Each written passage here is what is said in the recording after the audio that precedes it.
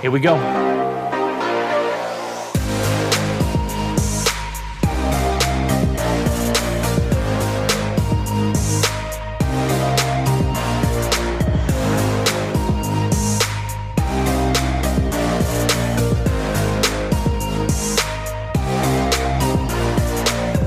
Hey there, folks. This is your host, Cameron Ivey of Privacy Please, and thank you so much for tuning in each and every week. If this is your first time, welcome to the show.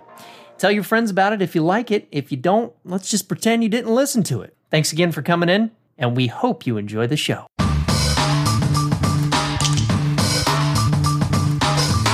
Hello. Hey, good morning. Good morning. Good morning. Good morning.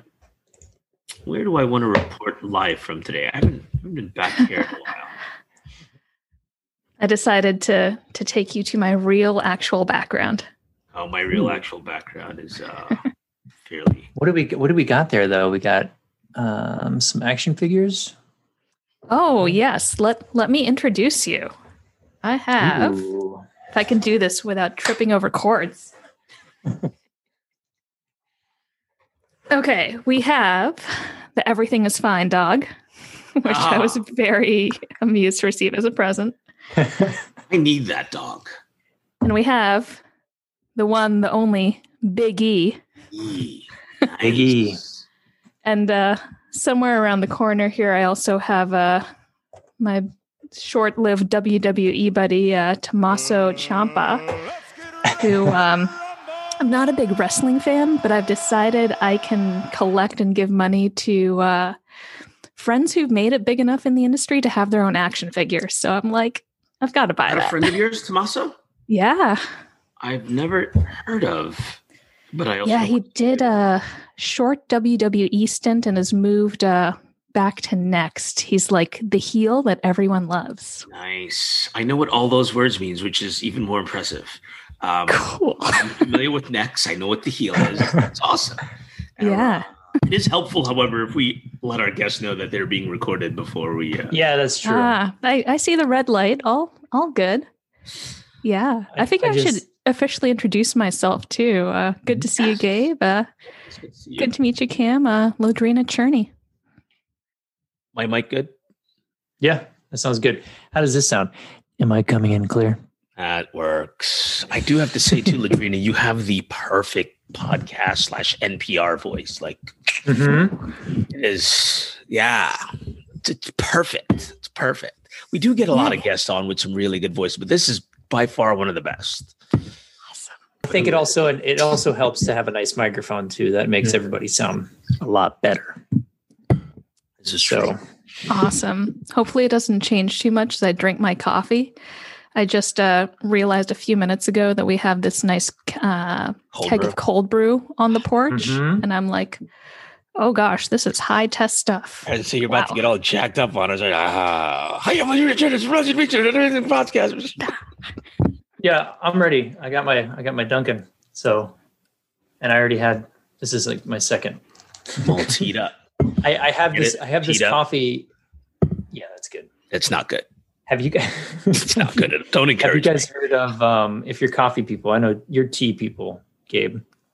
It's, it's still good people. Well, but there's a coffee I drink that's called what is it called? It's Death. It's called something Death. It's supposed to be the blackest black, pain. like. Yeah. It's really not that. It's not. I think it's more marketing. It's strong and it's good. It's dark. It's good, but it's like probably 2 cups of coffee. I can't imagine it's any different than getting like Americano, like strength wise. That's what I don't feel any difference from like shots of espresso, but it's strong. It's good. Lodrina, I don't know if we mentioned it also before. Maybe we did. Maybe we don't. I lose track of these things. But if there are, kind of passion topics that you have, I want to lean into those. Like you bring them up, and it doesn't genuinely matter how closely they are or aren't aligned. As long as it's not just like completely random, Oh yeah, we can. Why do dogs' toes smell like Fritos? Right? Like we don't. I mean, we can cover it. The answer is bacteria. But anyway. Oh, we can talk about my pancakes con talk coming up. but I won't spoil all the fun. Ooh, I didn't know that. You know what? I dropped out of the Slack chat. Now you're going to make me reload it. When is that? We do have to talk about that. Oh, I think it's in 2 weeks. So I can do a good hey, so I'm speaking at this thing, and whether it comes out or not before then. Yes. I'm cool. in are they still using the same Slack channel this year? It looks like I just joined it for the first time, and I see a ton of people already in there. I see stuff. Yes, I do. Wow, look at me. I completely missed everything. I see Leslie was asking for organizers last month, and I didn't. It just like there it is. Can we start things off by figuring out which one of us is on the most Slack spaces? I mean, just that you offered that challenge, it's probably you. I can tell you my answer though. 12.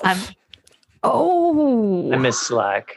I miss Slack so much. There's no way you have less than 12. Come on. I think I might have less than 12. Not by much. I might be like 10 or 11. See, mine aren't all security related though. So I've got a bunch of security ones, but then I also have some like local ones, like the local developers guild. And then I also have a bunch of product related ones. So yeah, for that reason alone, it's kind of expansive. And the product related ones are very heavily trafficked. So there's like 4 of them. I'm looking at on my other screen here. There's thousands of people all over, and they are quite useful, to be honest too. So wow, I would have thought for sure you would have beat me on that one. So Here's the follow-up question. Yes. Is how many of them have channels for sharing pictures of your pets? Oh, the answer is not nearly enough. We have some of those. We have some of those internally here. Yeah. The answer is not nearly enough. I think that's the thing that I am the most proud of is in my work Slack spaces. There's a couple places that I've started a Fuzzy Friends channel where people can post all their little fur babies. I feel like that's something I want to put on my resume or on LinkedIn. You should. I would not only endorse that, I would get on board with that and do it also so that people don't like think it's weird. Like, yeah, no, see, everyone's doing it. Obviously. Look at these thought leaders leading the thought train on the fur babies. You're all late.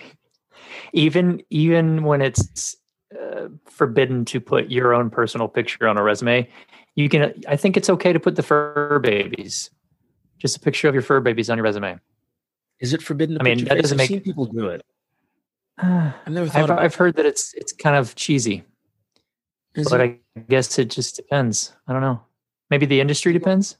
I think only ugly people say that. Well, the problem is I think it's the whole thing about using your picture as something to get more recognition if you do look good or something. I don't know. That's just something. Let's bring back ASCII art. Let's just like. I'm trying to get every leg up I can out here. I'm not going to let all that go to waste. It's like 2 hours of prep for this in the morning. By the way, none. All right, so we got to get into this. Let's get into this. This is good. This is all good material. All right, ladies and gentlemen, welcome to Privacy Please. I am your host, Cameron Ivey, and with me, as always, Mr. Gabe Gums. Gabe, how you doing today? It's Friday. It's Friday, all day. Indeed it is. I'm doing well. How are you? It's Friday, as the cool kids say. That is what they say. I'm not sure how I feel about it yet. I use it, but part of me is like, but I use it. But I'm like, it's Friday. Yeah, I'm not mad at them. I like it. I do feel a little wrong. I feel like I'm out of my realm when I say Friday, but yeah, we digress. Anyways, we have a wonderful guest with us, Lodrina Cherne. She's from Cybereason, Principal Security Advocate. Lodrina, welcome to the show. Yeah, happy Friday. Thanks so much for having me on. Absolutely. So why don't you open the show up? We'd like to do this with all our new guests and just tell the listeners a little bit about where you came from and how you got to where you are. Oh, wow. We're going to start way back. Okay, let's do this. So my name's Lodrina Cherne. I've never met another Lodrina. So if it takes folks a few times when I first meet you, totally understandable. My name came from, there's a good story, actually. My father's from Poland in the town Lodz. So that's spelled Lodz. And my mother's name is Davina. So my name is actually a combination of the city my father was born in and my mother's name. That's fabulous. Now, fortunately, it's not like my mother's maiden name, or you all would be stealing and resetting all my passwords now. But that's the story. That certainly helps when you file, Freedom of Information Act requests as well as right to be forgotten requests. It's like, no, we know where all of her data is because there's the one. So we know exactly where all of it is.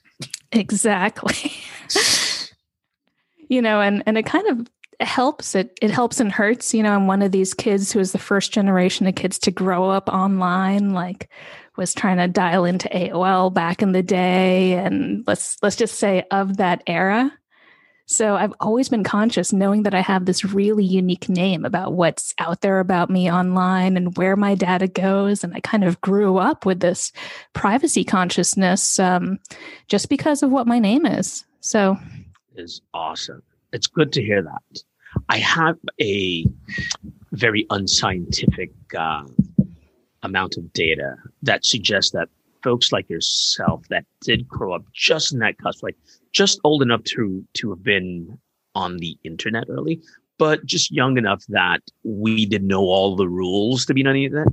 I feel like more of those people, and I say this because I'm equally one of those, had a different respect for their privacy. I had never used my real name in any of my old handles ever, dating back as far as when I was, 11 or 12 years old and on IRC, on AOL, etc.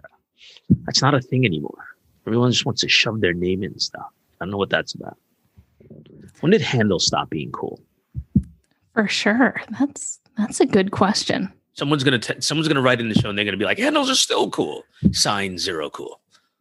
There's a whole book about that, and here it is, and I wrote it. Yes, yeah. Yes. I would love to read that. I'm a super huge cyber history buff. In fact, because we're chatting on video, you might be able to see a pile of books behind me. I just unpacked all of my cybersecurity and history books. And I have a couple of books from, the early days of the internet and some books back from even before I was born, and things that are really historic artifacts of the computer age that I just absolutely love, adore, want to figure out if I should get insurance on them and put them in a safe deposit box. They're really, really neat things that I enjoy reading, especially when we talk about stuff like cryptography, but that's a whole another can of worms. It most certainly is. Oh man, I'm not going to derail this conversation any further, but I will put a pin in this and say we need to chat offline about this topic in particular, because it's been on my brain until you just reminded me. A few weeks ago, I had this thought around this that I wanted to explore some more. And now you've signed yourself up for danger. So I'm gonna send you a message on that one after that. Back to the show. I was one of these kids who was lucky enough to grow up in the Bay Area during the first .com boom. So to me, I was always interested in computers. And by the way, I was always interested in security, like computers and security and, privacy going along with that are things that I was always interested in. I was that kid who in high school was lucky enough to have the option of doing AP computer science. And actually, I was just of the right age where I got to take it twice. Thank you, Pascal and C++.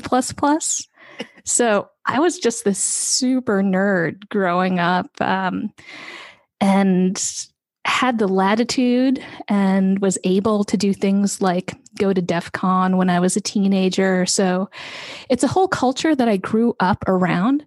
And that meant in that time, I saw my future as well. I'm not one of these people who's this super uber techie who's ready to go into the workforce, because I definitely had friends who were doing that, skipped college, the whole 9 yards. I always knew that I was going to go to college. And by the way, shout out to, I happen to be a first generation college graduate. Very proud of that. Mm-hmm. I don't think I talk about that enough. So I definitely want to throw that out there. Yeah. So somebody who's... Let's turn the key on that. Yeah. Yeah. Somebody who was always told by my parents, who are both immigrants, education is so important. Education's important when you go to college, not if, right? So I came up really interested in tech. I came up with this expectation that I was going to go to college, get a degree, and whatever you want to do after that, great.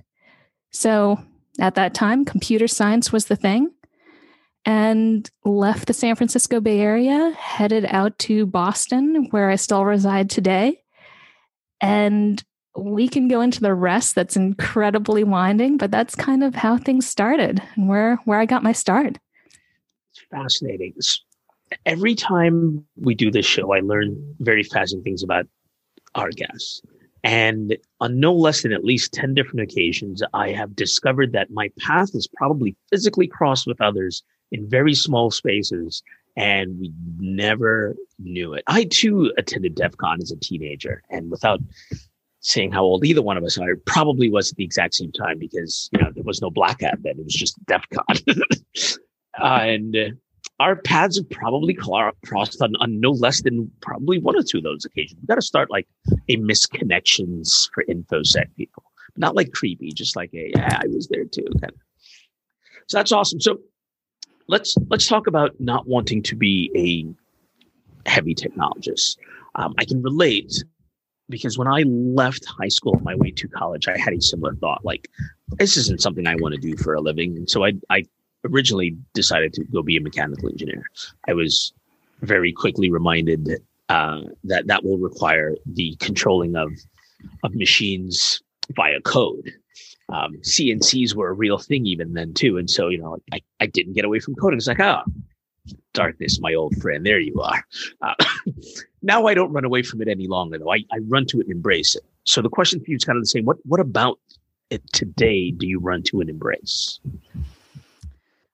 Ooh, that's a really deep question.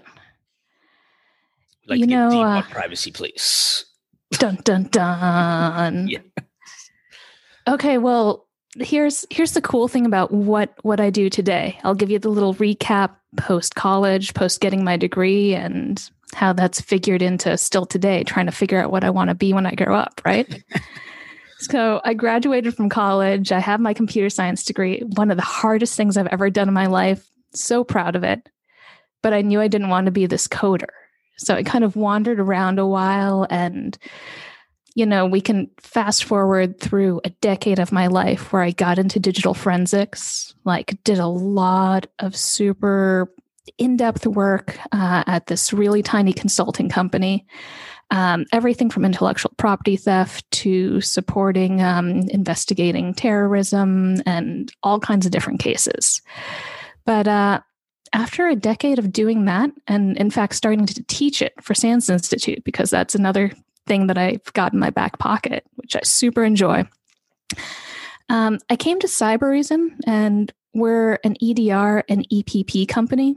So that means we are making the software to help protect organizations against attacks. That's really our mission, is to protect the open and interconnected world against all of the bad stuff that's out there. I joined at a time when the company was 300 something people, and now we're getting close to 700. But I need to put that in perspective to the company I was at for a decade, where we peaked at 4 people.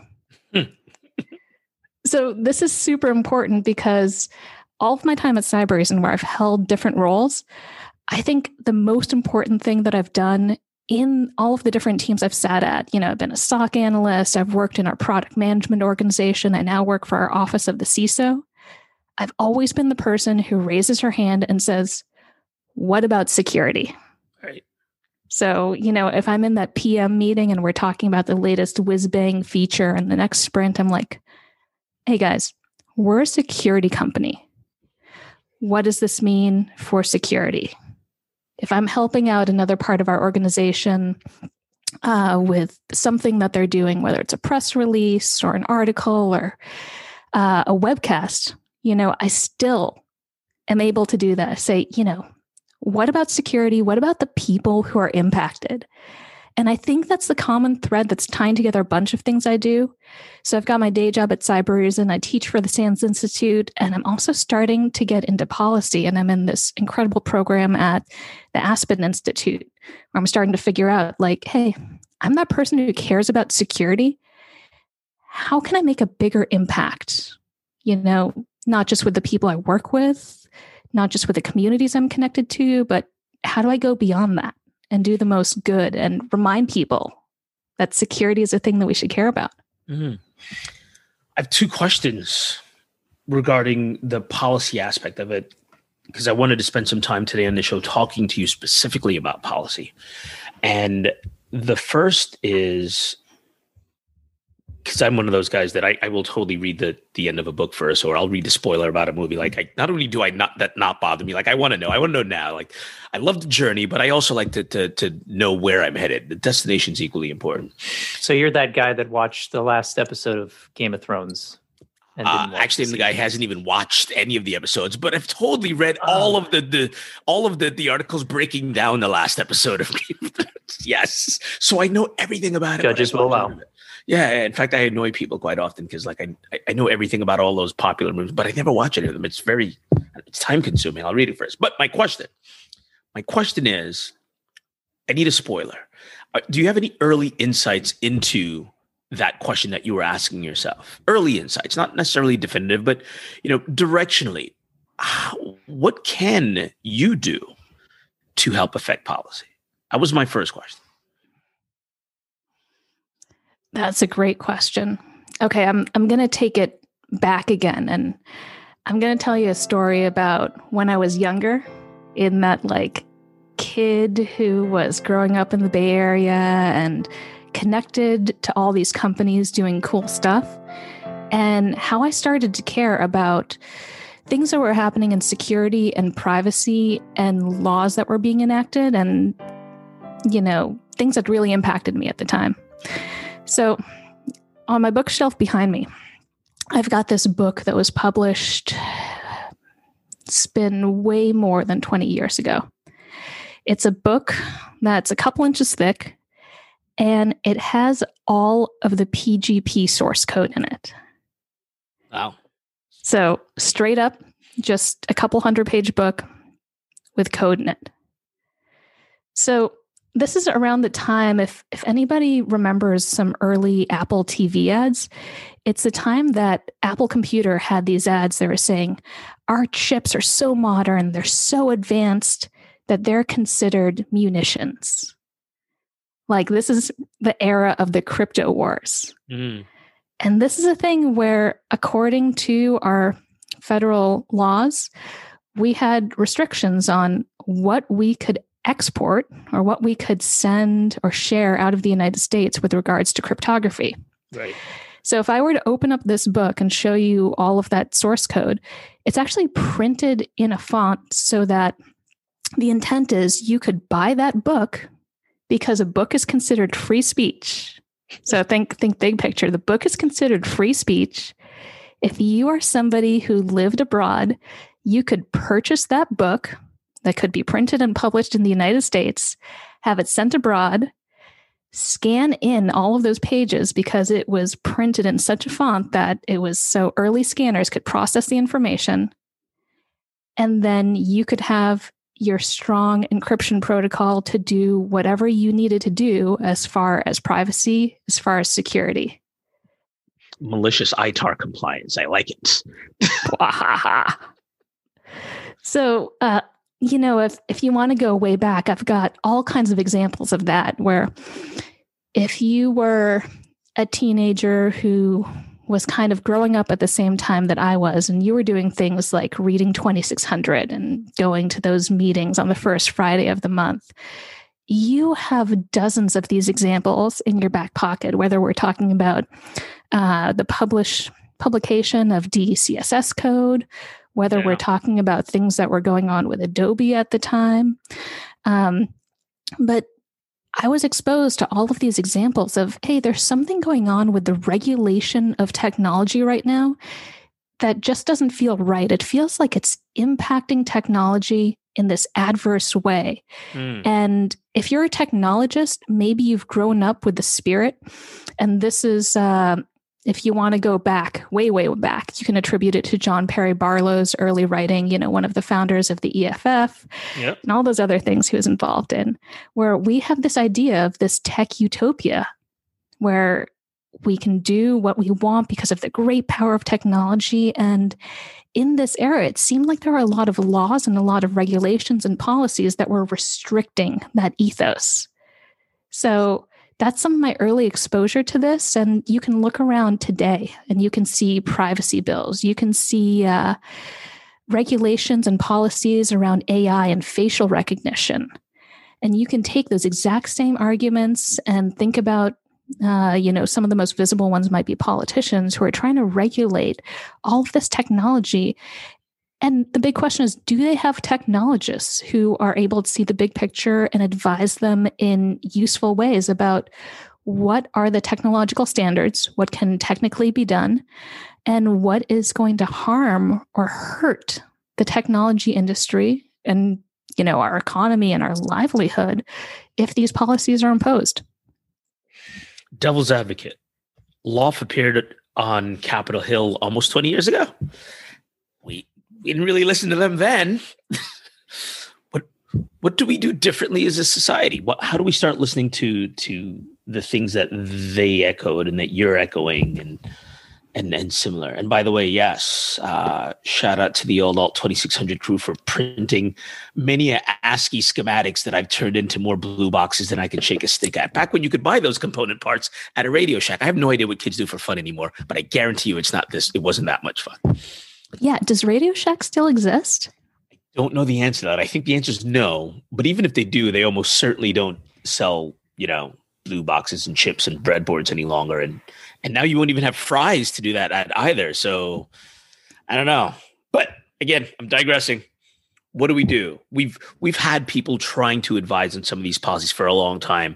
Bruce comes to mind as well, too, like Bruce Schneider. I mean, everyone at Loft, Mudge, and the whole crew. I don't know that we lacked for those things. I feel like what we may have lacked, and now I'm leading the witness, are people on the other side of that fence to catch the message.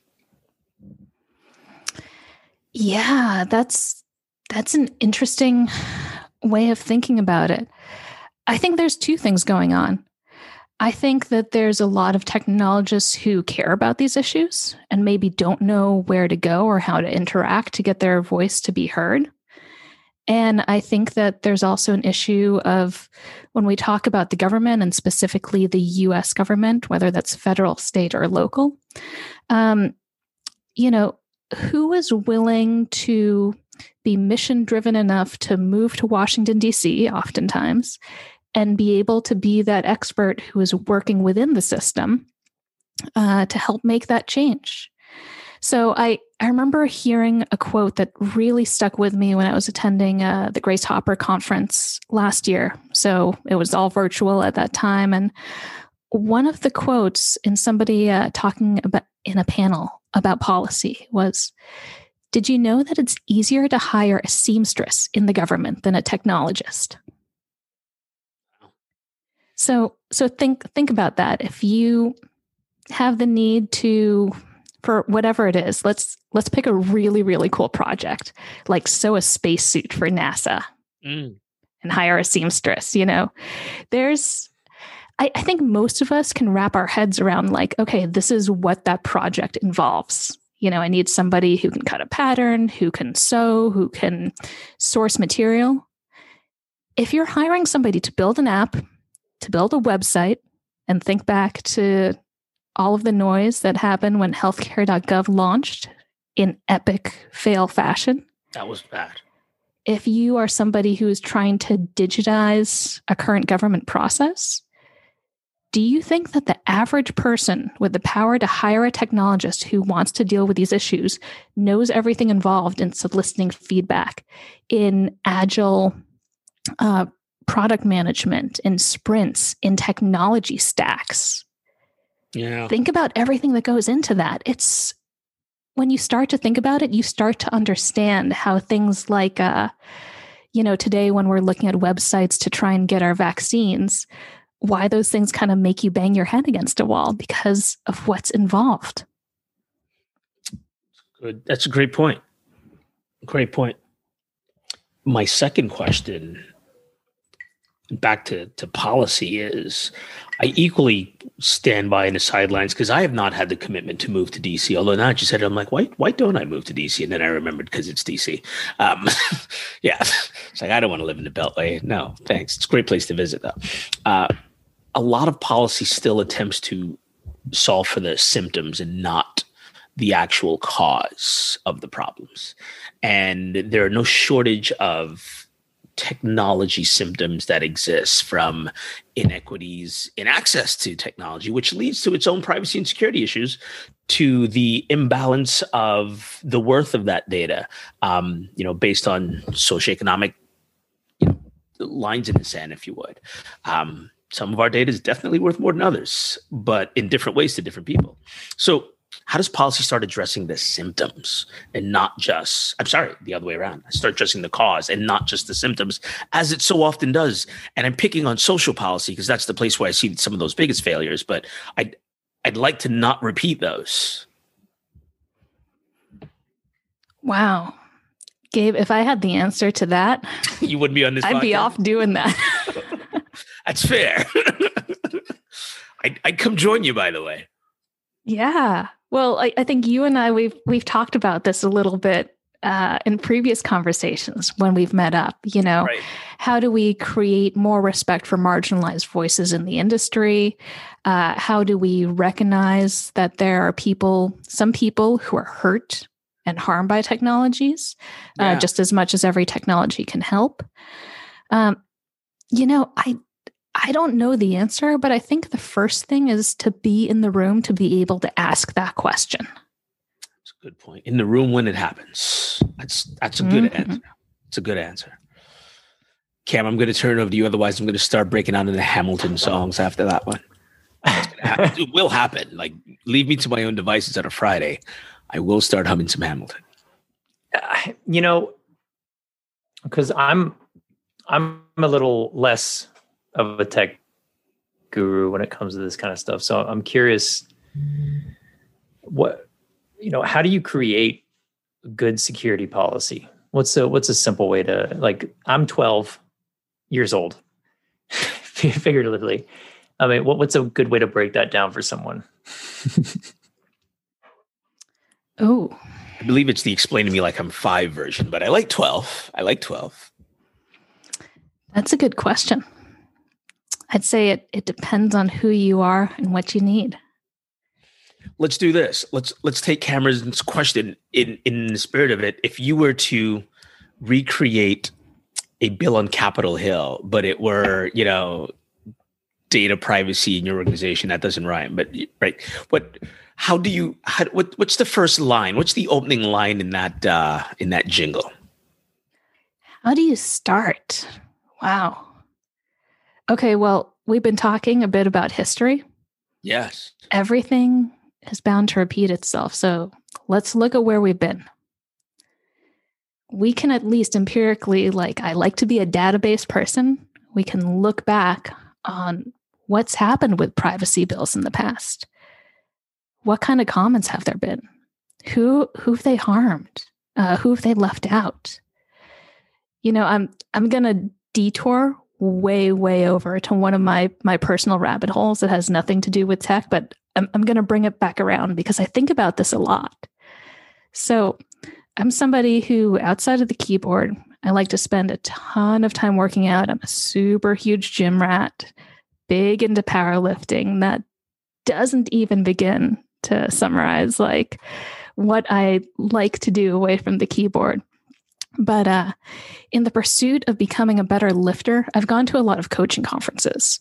And there's a strength coach who I greatly admire, who poses this question to his audience every time he speaks. He goes, if I gave you a weight room and I said you could only put 3 things in the weight room, what are the 3 things you would buy? And the first time I heard this question, I thought I knew the answer. I was like, the barbell is the best training tool ever. And do I have to count a barbell and a weight set and like a squat rack as 3 different things? Because if I do, there's my 3 right there. And over the years, I've heard this presenter. It's probably been close to a decade since I first heard him present. So, of course, at a recent conference, he starts asking this question. People in the audience try and... Don't answer it, by the way, because Cameron is also a bit of a fitness fanatic and a certified fitness coach. I would like to hear his answer, but go on. Okay, so I won't give what I think is my punchline. Right. But people in the audience always try and throw it back at him, and they say, "Oh, well, what would you put in, coach?" And he never answers, but I'm going to say that today my answer would be very different than it was the first time I heard him ask that question. This is a great game. So I want to hear your answer first. The first time you heard it, what was your answer? And then I want to hear Cameron's. Yep. So that first time I was all like, barbell is king. Like right. Barbell, weight set, squat rack, or, if I really, if that is too much, like if I can't count a weight set as one item, if that counts as like barbell, one plate, if that's it, I'm like, well, maybe I could go to like an adjustable dumbbell or a kettlebell set or some bands. But like, that's kind of where I was thinking back in my early days. Bands. I had bands in my brain too. Cam? So it's funny, if this would have been asked to me when I was earlier in my training, I would have said differently, but I'm going to go with what I would think now. Number 1, definitely kettlebells. Those are super underutilized. But again, to Lodrina's point though, is that like, does one set count as one, or is it like one kettlebell? Gotcha. Oh man, I would at least say that it should count as one for a set of 2. All right, fair enough. All right, so kettlebells. Got it. And what are your other 2? So I'd probably pick a weight that was like medium, around 45 to 55 pounds that I could do. You don't have to show off. That's okay. Okay. I'm sorry. Something light, just a couple of 45s. Throw those up there. There's so much you can do with kettlebells. It's insane. And it's also a craft too. There's the movements that you can do. Anyways, I would probably also pick either rings or some kind of pull-up bar. And my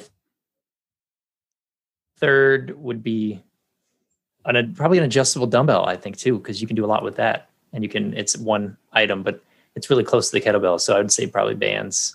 So this is a good exercise, because we're going to tie this back obviously to the core question around security and privacy. But I think I understand the analogy here.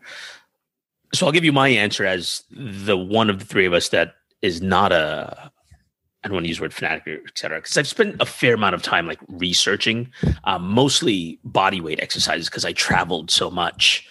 Like having all the things that you folks just mentioned wouldn't cut it in my hotel room, especially when I'm trying to get ready to go out for the day. Like, well, you can go down to the gym. I'm like, I don't have time to go down to the hotel gym. I'm going to do this right here in my room. So for me, water, mirror, bands would have been the answer. But back to you, Lodrina. I'm very interested in hearing the answer as well as the tie-in. Oh, man. Okay, so this will be an interesting moment in time for me to listen back to in a few years. Yes. So I think my answer today would be to really turn the question back on the asker. And it was exactly like you said, like, what's up with these 45-pound kettlebells? That's not my deal. Like, who is this for? Like, are you training a population of seniors who are recovering from hip surgery? Are you training a bunch of teenage athletes who are trying to get college scholarships? Is it something way in between?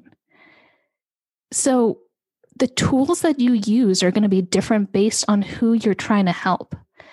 And of course, when we talk about privacy and security, the answer is kind of everyone. And every edge case isn't really an edge case, because rather than talk about edge cases, those are real people out there who are affected by policies and regulations and laws. Wow. Well, hold on. I got to pause there, because that you're blowing my mind for a second. There are no edge cases in privacy, because there's a human being attached to every one of those things. Yeah, I don't think I've ever heard it articulated that way. And I don't think I've agreed more with the statement all week that I do that way. Yeah, that's real. Yeah. Can I jump in? I had a thought. I was thinking about this. You would take back the 45. No, my sweet spot are 35s and 53 pounds. I don't usually go above that with the doubles. I'm over here stretching rubber bands like. So my thought today, because it was on my way home from the gym early this morning, and I was thinking about a lot of the questions that we ask to privacy professionals and security professionals. Is, we always talk about privacy and what it means and how important it is. But my thought was, do you think that we're going to get to a point in security and privacy to where privacy isn't privacy anymore? To where it's just not going to matter because everything is so out in the open. Does that make sense? My brain was kind of like, maybe you're onto something there, but like my thought is because the new age of the teenagers nowadays, the X generation or Z, I don't know, whatever that. I don't know what letter we're up there. But like they don't really. I mean, you got TikTok, you putting your whole vlogs online, everything, your life, your family. Just aren't there more boomers on TikTok than like whatever generation we're up to now? Though I feel like there's more boomers on TikTok than yeah. But I mean, like, is privacy going to get to a point where it just doesn't matter anymore? What you say? Wow.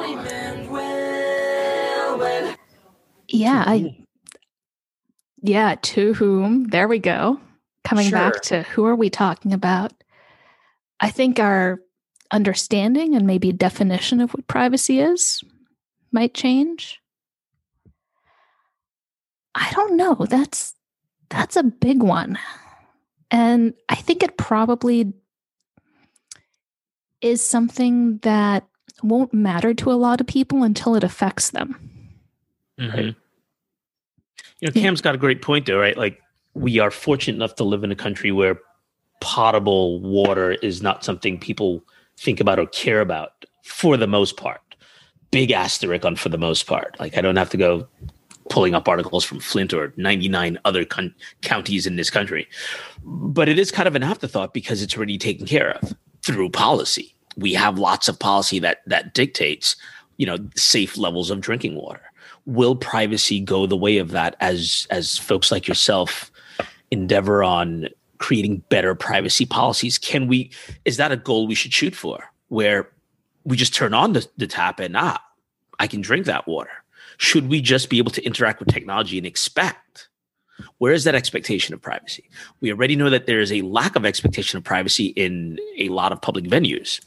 How does that affect the way we transact privacy in a digital space? So when we talk about data privacy, I'm going to start narrowing it down here. Yes. There are so many aspects of what we could be talking about. My work at Cybereason is we're an EDR and EPP company. And when people ask us about the privacy of their data, I always start asking the questions back. Okay, do you care about your company data that is being monitored by our security products? Do you care about data, let's say, like your business contract with us, our financial obligations? And of course, if you're in Europe, we have GDPR concerns. But by the way, in addition to all of that, we have metadata about that data. So this is where like my life as a forensic investigator starts to get really interesting. And like I mentioned when we were talking earlier, I'm still trying to figure out what I'm going to be when I grow up. I think this is where we start to get to like my superpower, right? Is because I've looked at data at such a low level. I have found things only available in hex that make or break a case. And when you start talking about that data, about that embedded metadata, about that data that is just generated by us going about our daily business, and then you contrast that with the content of what's being stored, what's being transacted, what's being protected. Yeah. We could have this conversation on so many different levels. And part of me is starting to wonder, how many other people have the same skill set and background that I have who can kind of zoom out and look at this from the angle I'm looking at it? Mm. And there are other people. I'm starting to find them, which is really, really wonderful and heartening to hear about the work that they're doing. But again, we could slice this conversation in so many different ways. Are we talking about privacy, of you as a human, privacy of a corporation, of that data that's being generated, and of that metadata? Because even if you have some kind of expectation of data security, what about the thing that's logging that data and all of the other artifacts that get created? Right. The metadata about the data is very much one of the biggest challenges facing privacy today. It's probably one of the reasons we see a ton of metadata cataloging solutions popping up. I don't know that they're solving the problem, but I think they are in the path to solving the problem. It's a very interesting line of thought, though. I'd not considered some of what you threw out there, and it's worth pulling on a bit more. I often talk on this show and others about, there is no real lack of available and skilled people to perform the jobs in InfoSec and privacy. We have a technology problem. We have a lack of wanting to accept transferable skills, such as forensic skills, into solving a data problem, right? And just looking at it very myopically. We should equally trade those war stories one day, by the way. I used to do forensics for a divorce firm in New York City for a number of years. So some exciting but not very uplifting stories, but they are fascinating. Cover those one day on this show. But what are some of those transferable skills? You mentioned, your forensic background. If I were to attempt to assemble a team of folks that wanted to look at this problem differently, what are some of the skills you would look for in a technologist to solve for the data privacy problem? That problem. Let's keep it narrow. The data privacy problem. What are some of those transferable skills? Ooh. That's a good question. I'm thinking about, there's a couple of mentees I have. Some of them are formal relationships where we've signed a contract to work together. I've got some great stories about a mentee I'm working with right now, but I'm thinking about a couple of young people who are kind of post-college age I've been talking to. And I'm going to give a shout out to one of them without revealing her name, who is currently a paralegal looking to get into the forensic industry. And based on her background, which is not in a technical field at all in college, and what she's doing now, I told her, awesome. We need you in tech. I understand you're going back to grad school to get a technical degree. That's great if that is the way you learn. I think today, if you find the right employer, they should be willing to hire you based on your professional skills.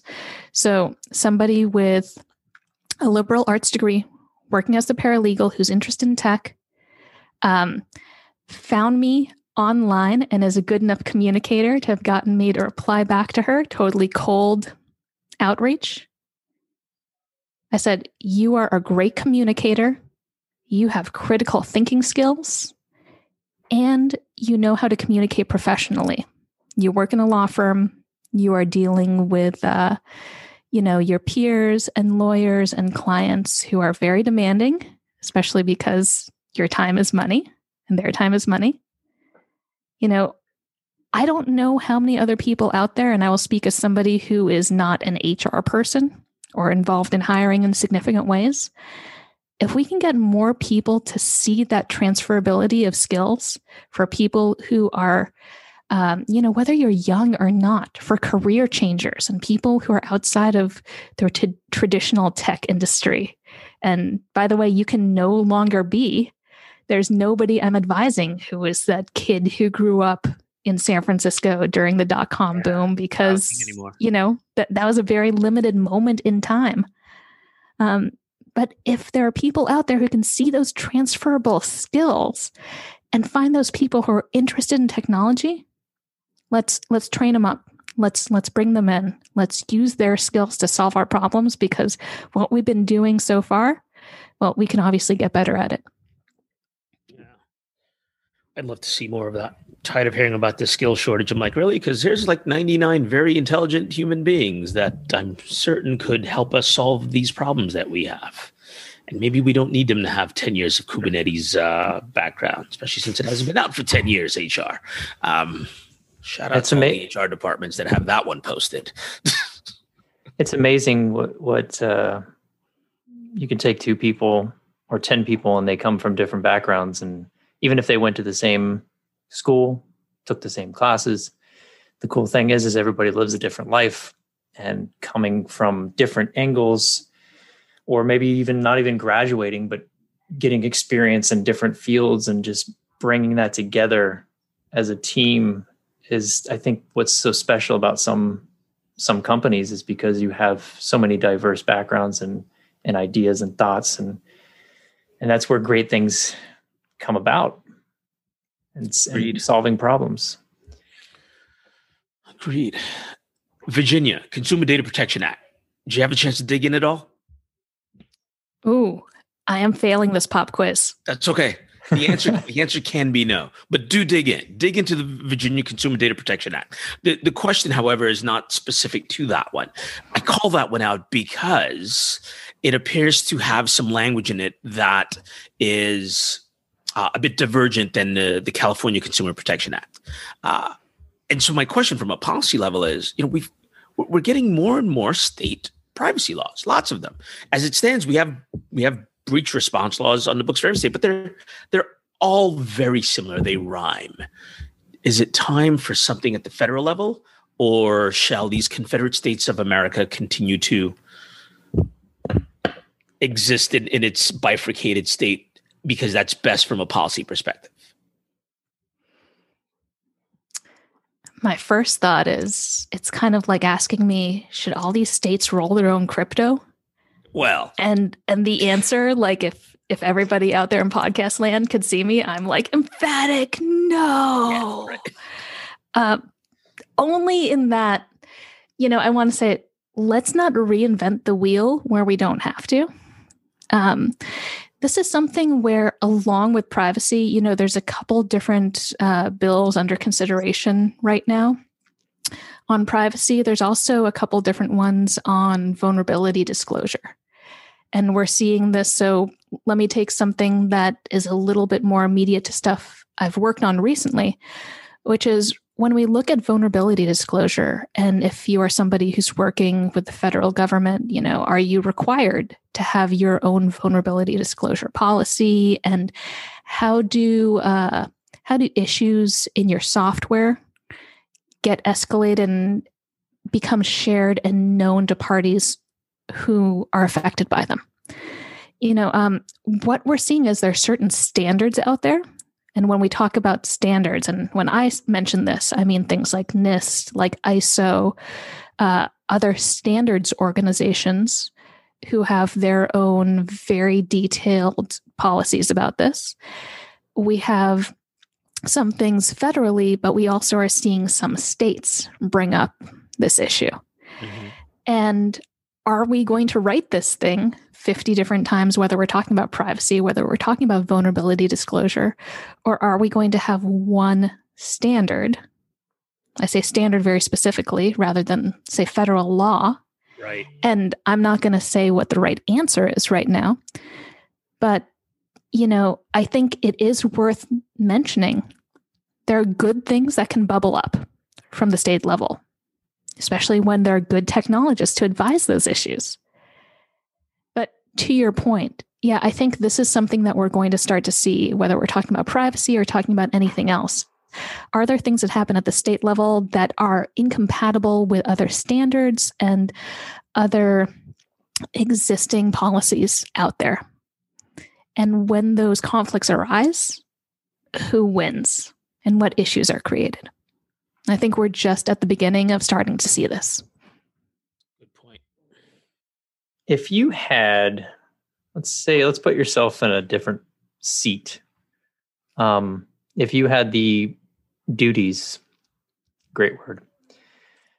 If you had the duties of running security and privacy for a company and you only had $100 budget, where would you start with that $100?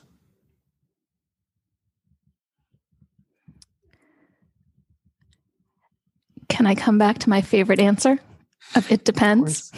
That's great. Because it always does.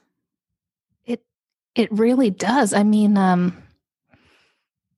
is the best thing I can do with my $100 take out a trusted advisor to lunch and have them give me the names of who the best privacy lawyer is that we should have on retainer? Probably Scott G. Scott G. Shout out. That's actually a good point. I don't think we've asked you this, but what does privacy mean to you personally? Like when you think of the term privacy, what comes to mind? Wow. What does privacy mean to me personally? I think for me, privacy is probably an understanding of what of my own data gets to be shared with somebody else and how it gets shared. Something like my name is very unique and is not something, while personally identifiable, is something that's going to be out there in all the databases. Yeah, I think it's really that understanding of what of my own data gets to be shared and who gets that and who should get it. Maybe that's an even better way to put it. Who has it and who should have it? And by the way, I am totally that nerd who is going to read the fine print and figure out for all my bank accounts, what is the address I need to write to so that my bank is not selling my third-party data.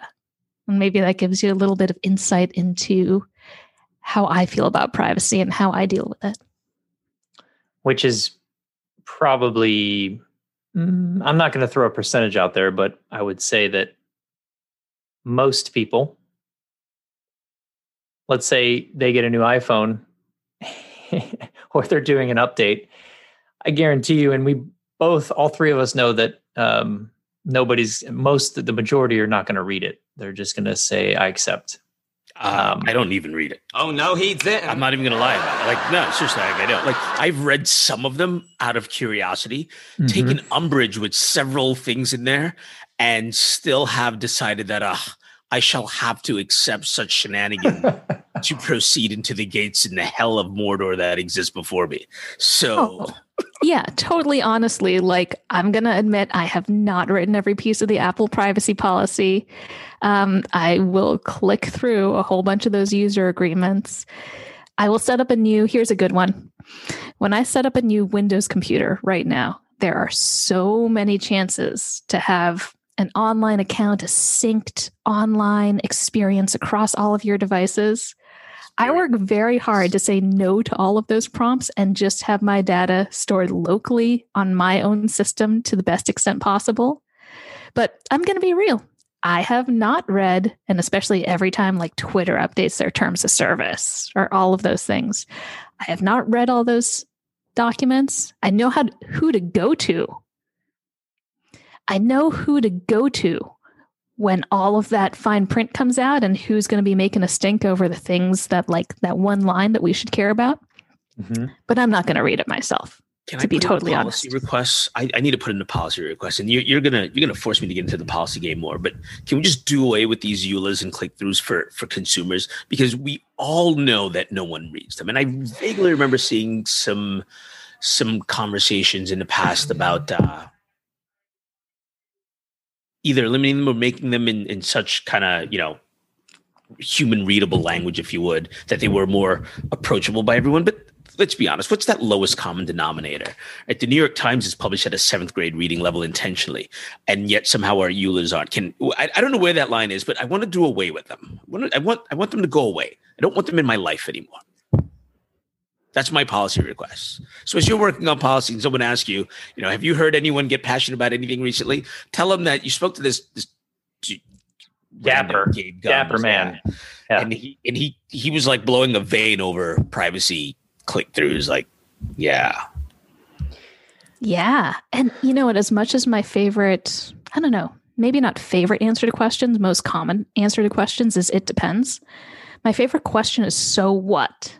You know, so when I see that EULA, when I see that privacy notice, so what? How does it affect me? And that's what you want to know. I think a lot of people would benefit from that. Yeah. I have a question for you both, since we're all Apple users, correct? Most people are, you know. I mean, we use lots of things, but that is one of the platforms I do. Yes. Would you say with confidence that because of Apple's history and privacy stance that you feel less worried about not reading theirs compared to others? Oh, no, not at all. In fact, because they could, if they so choose, litigate, legislate, dodge, pay their way out of any misdeeds, I approach it a bit more cautiously. Because sure, they may be doing the right thing now, but what's to stop them from doing the wrong thing tomorrow? Like, nothing, really. It's nothing. It's absolutely nothing. Anyway, I should let our guest answer that question. You can see, this gets me worked up because, like, it's nonsense. It's theater at best. It's a hot take, Gabe. All right. I love it. Yeah. Oh, thank you for that hot take and giving me some time to mull this over. Welcome. I wonder, I'm trying to like dig way back in my gray matter. Was it Apple that had that warrant canary in their privacy policy? Is this ringing a bell? It rings a bell. There was a major company who had this warrant canary in their privacy policy. And I want to throw out there, I am not a lawyer. This is just my reading the news and trying to dig way back in my gray matter. But there's something where I want to say it was one of the Apple EULAs. They had something that said, we have not to date provided information to blank agency. And then I think it is Apple. Right? Yeah, and then, it disappeared though in 2014. Okay, yes. Cam coming in with the fact check. Thank Google you. search. Bow, bow, bow. Yeah. So when you say Apple specifically, that's the one thing that comes to mind. So there is at least, sometimes you see these really like incredibly strong, bright, shining lights coming out of companies or really bright spotlight moments in privacy. Maybe that's just one person saying, hey, this is something that matters that we need to put out there. And thank you to that one person trying to make things better. There are ways all of us can try and make things better. And maybe we're not all lawyers for Apple, but I think there are ways we can contribute. And I'm still working on figuring out my way. But, it's not a hopeless cause. I'll say that. Right on. Before we get on to our last segment, which is a very fun segment, funner, more fun. Is there anything that you want to bring up that we didn't bring up? Oh man, what else is there? And you can't use it depends. I mean, you can. Okay, I feel like so far in this conversation, since I joined up with you guys, we've talked about privacy, powerlifting, and animal photos on Slack. So I'm good. That's good. We covered a lot of ground. Oh, we did not cover. So, I mean, we've been shouting out a lot of things and a lot of people. So one more shout out because we covered something else that we covered. Who has the largest number of Slack communities that they belong to? And we won't reveal the answer because I'm ashamed that I won't reveal the answer. But one of those Slack channels is the Pancakes 2Con. Yeah. So first, shout out to Leslie and all of the other organizers because we love her and we love the work that they all do. And you will be speaking at said con in 2 weeks. Yes, I am. Yeah. So big love to Leslie Carhart for putting together a free conference. geared towards particularly people who are new in InfoSec, maybe transitioning into the field. And this is a super, super unique free virtual conference that's happening. If you're listening to this podcast after Pancakes Con 2 has happened, look it up, because there should be lots of information online about technical and non-technical topics. So here's what I'm so excited to talk about. Everybody at Pancakes Con is talking for 20 minutes about a technical issue or subject or something that they want to share with the community, and 20 minutes on something absolutely not InfoSec related. I love that about PancakeCon. So I've seen things. I think last time there was a talk about bread baking, Yes. Mixing cocktails. Yes. I am going to be talking about digital forensics and how you can kind of identify data that might be stored on your devices. You might not be a forensic expert or have any exposure to the field, but I want to share with people, how can you figure out what data of yours might be stored on devices, and then allow that data to be recovered by somebody who comes along like myself, who's getting way, way in there at the super nerdy hex level and pulling back up. And then I get to transition to my powerlifting 101, share my story about how I started going to the gym, started to learn about lifting weights, was kind of doing pretty good and enjoying it. And I wanted to see how far I could take it. So, spoiler alert, I've been able to medal at the international level. And you should come to Pancakes Con, and I'll tell the rest of that story. So put it on the list, ladies and gents. We also have on the show a medalist, a weightlifting medalist on the show too, which is awesome. What day and time is your talk? Well, I want to make sure we get it in the show notes. Mm-hmm. So March 21st, 2021 is Pancakes Con 2. Yes. All right. We'll make sure those get into the show notes. You guys can go check it out now. pancakescon.wordpress.com. That feels right. Yes, pancakes.com. Sorry. We've got a new, I was looking back through my old list. It's pancakescon.com. We'll make sure all of those get into the show notes. And that's going to be a good one. Double spoiler for those of you that don't know. And there's actually a healthy number of people I've met in InfoSec that are weightlifters and deadlifters. You guys' numbers are growing by the day. The ranks are really rising. I can think of several folks off the top of my head. But that's awesome. It's good to see more of that. Good to see nerds not just being sedentary people any longer. I mean, everything from black belts in jiu-jitsu to medalists in weightlifting to triathletes. I think we've had people in the show that have done all of those things. Mm-hmm. And then there's Cam over here with his 45ers. So, Oh gosh. Heck yeah. You know what? Before we go on to this next topic, the thing that I've learned, because I'm in my 30s now, is that I've hurt my back enough with powerlifting and all that kind of stuff with heavy weights. So now I'm practicing the craft, which you can do really well with kettlebells, and you can get really strong. There's a lot of stuff, I'm experimenting. It's fun. It's good stuff. Yeah. And getting moving, no matter what you're doing. Okay. For those who've made it to this point in the podcast, a little secret to share with you. I've started going to ballet class. I love it. It is the best part of my week right now. That's cool. While my gym is closed. But yeah, whatever you are doing, wherever you are, I find that time away from the keyboard makes me so much better when I'm back at work. Nice. So true. That is probably the best advice if people haven't gotten that advice yet because of this last year. All right, let's go into deep dark secrets. This is my favorite. And I'm going to start off. I'm super curious now, but since we've already been talking about it, what's your favorite lift? And maybe we can get precise about it.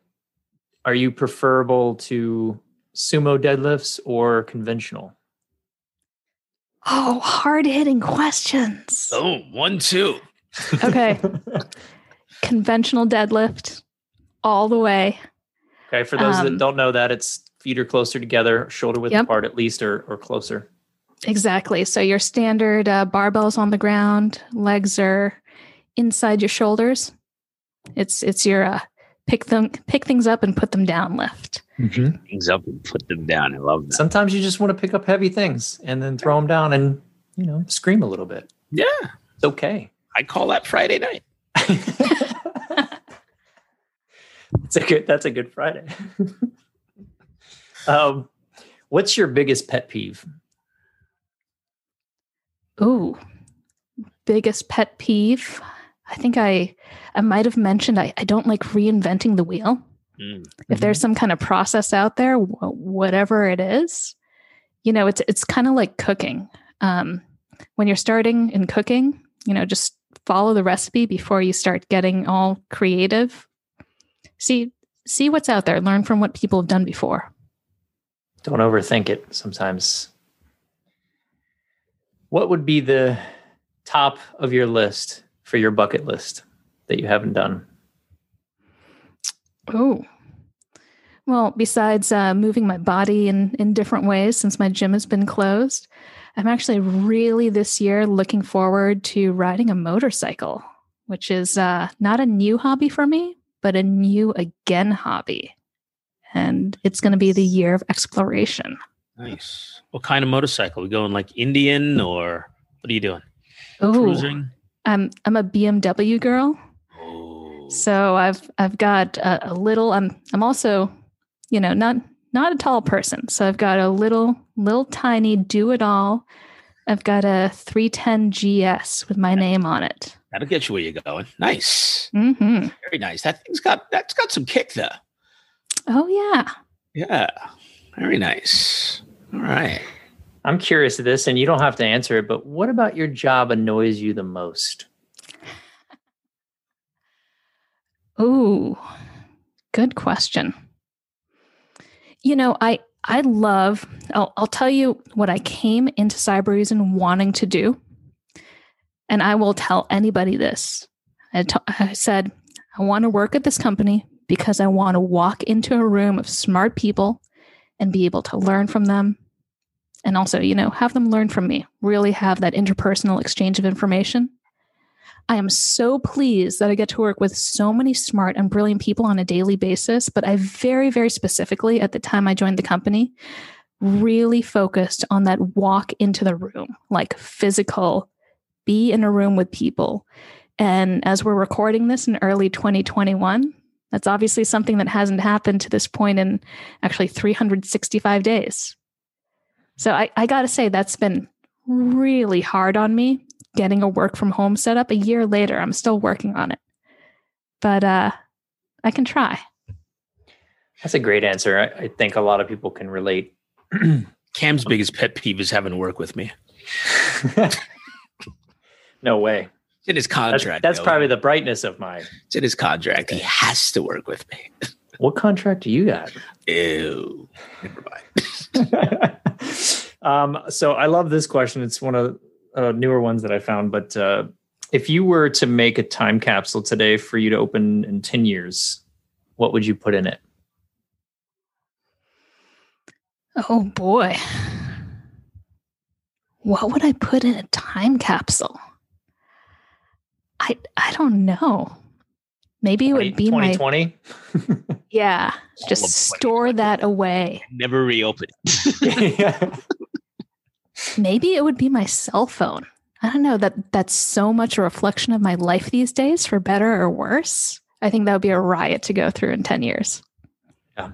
We asked that question last week with James. He said an Apple Watch, which sidebar, Apple Watch is actually going to be, if you're into Disney, if you're a Disney person, instead of the Magic Bands, you can actually use your Apple Watch to get into the park. So I'm super stoked about that when that comes out. I think it's coming out soon. It's amazing what privacy we are willing to trade. I take all kinds of umbrage with those Disney watches, and we should do a whole. In fact, we are going to do a whole segment on that. I happen to have a friend who is in InfoSec over at Disney. We're going to give him a call, and we're going to invite him on the show as well. That happens. Well, anyways, Lodrina, this has been amazing. We've gone on way too long, but wanted to thank you so much for what you do, for coming on this podcast and taking the time to do so and sharing your thoughts and career. And we're really excited to see the rest of your journey and hope to have you back on. This has been really awesome. Yeah. Thank you, Cam. Thank you, Gabe. It's been a pleasure. Let's do this again. Yes. Thanks for coming on. It has been too long, and good luck at PancakeCon. Yeah. And tell all the folks over at Cybereason, keep up the good work, which, by the way, because I didn't do this earlier, as I try to enforce this as much as we can. EPP, Endpoint Protection Response, EDR, Endpoint Detection Response, or EPP, Endpoint Protection Platform, right? Because I have a bad habit of throwing around lots of acronyms, and as we've been blending security and privacy, I find folks are not equally as familiar with those terms on either side of the fence. We should probably throw up a glossary. I've actually made an internal one for the company. Maybe I'll share it externally also. But Lodrina, thank you so much for coming on the show. This has been a pleasure, an absolute blast. Fascinating. I'm glad to see someone like yourself working on the policy side. I find myself asking, well, why don't I do something like that? Why don't I stop talking about it and get more engaged? And then I remember why. And then I have to go back into my corner. But anyway, I'm glad you're out there in those front lines. So thanks for coming on.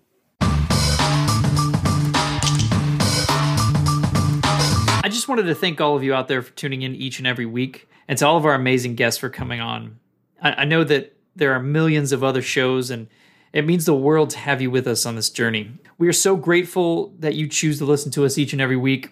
If you like the show, tell a friend, have them tell their friends, and then maybe make some new friends along the way, so we can continue to spread the word and keep learning together. Let's protect what matters most. And by the way, DJ, can you go ahead and drop that outro beat and keep it classy? We'll see y'all next week.